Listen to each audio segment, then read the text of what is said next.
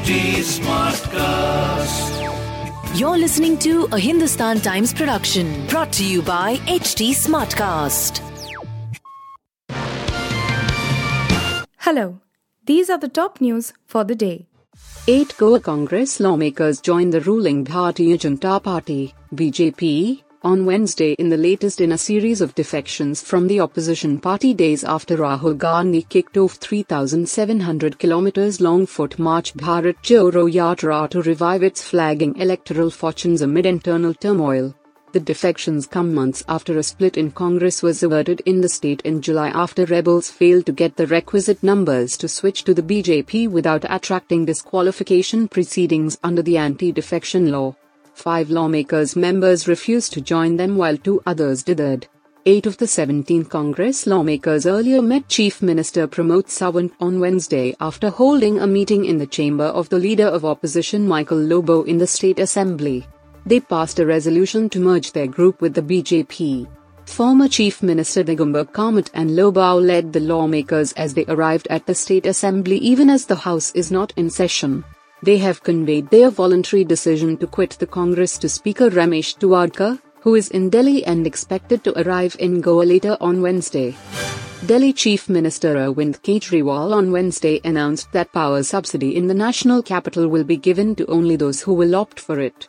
Speaking at a press conference, the Aam Aadmi Party, AAP, convener said that many residents were willing to pay their electricity bills in full and wanted an option to give up the power subsidy.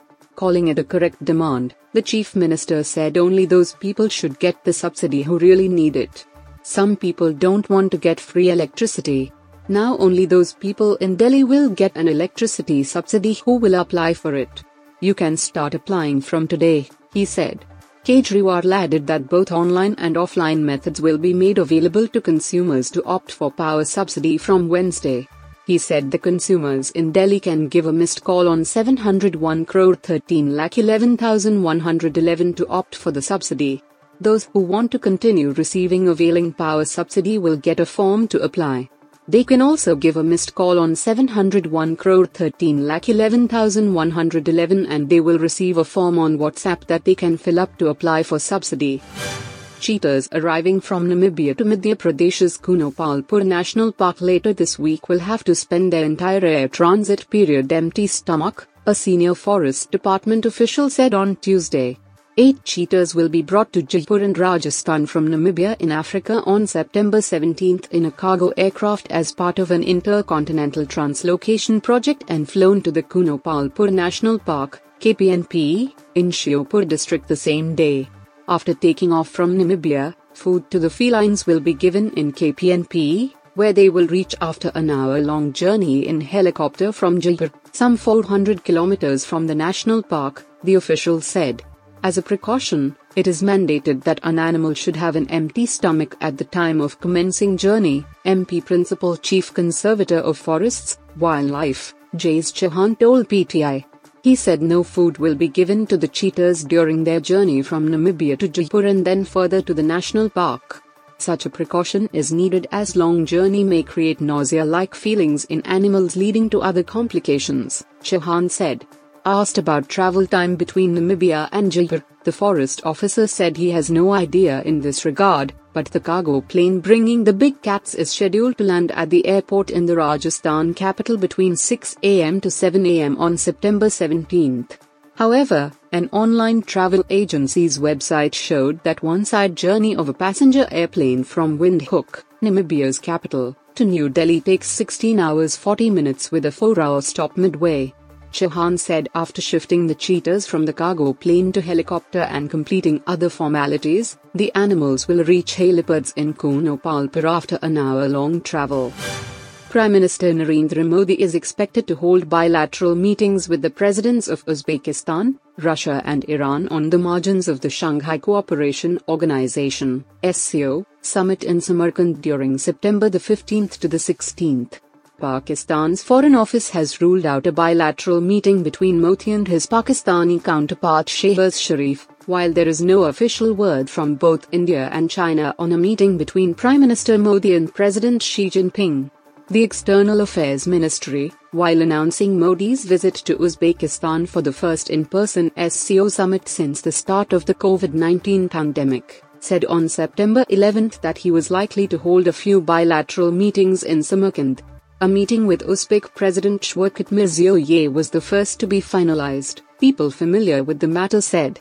Russian President Vladimir Putin will discuss cooperation with India within the UN and G20 at a meeting with Modi on the margins of the SCO summit, presidential aide Yuri Ushakov told reporters in Moscow on Tuesday.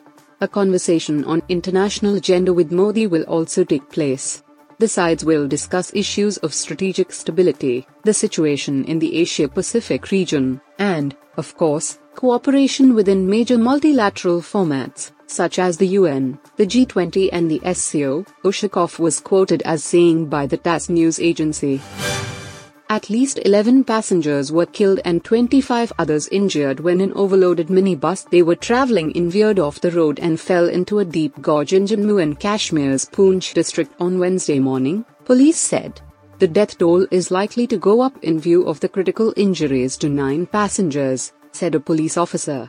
The mishap occurred around 8:30 am. Poonch is around 250 kilometers from Jammu. The officer said the minibus, a Canter JK12 1419, was on its way to Poonch from Gali Maidan when it veered off the road and fell into a 100 feet deep gorge by the Berari Nula rivulet, in Saujia area close to the line of control, LOC. The minibus was overloaded beyond its capacity with 38 passengers in it, mostly students of a government school and other daily commuters, he added. Soon after the accident, locals, policemen and army personnel from a nearby unit rushed to the spot and launched a rescue operation. They evacuated the injured and deceased to the district hospital Poonch. You were listening to the HT Daily News Wrap, a beta production brought to you by HT Smartcast. Please give us feedback on Instagram, Twitter and Facebook at HT Smartcast or via email to podcasts@hindustantimes.com. Until next time.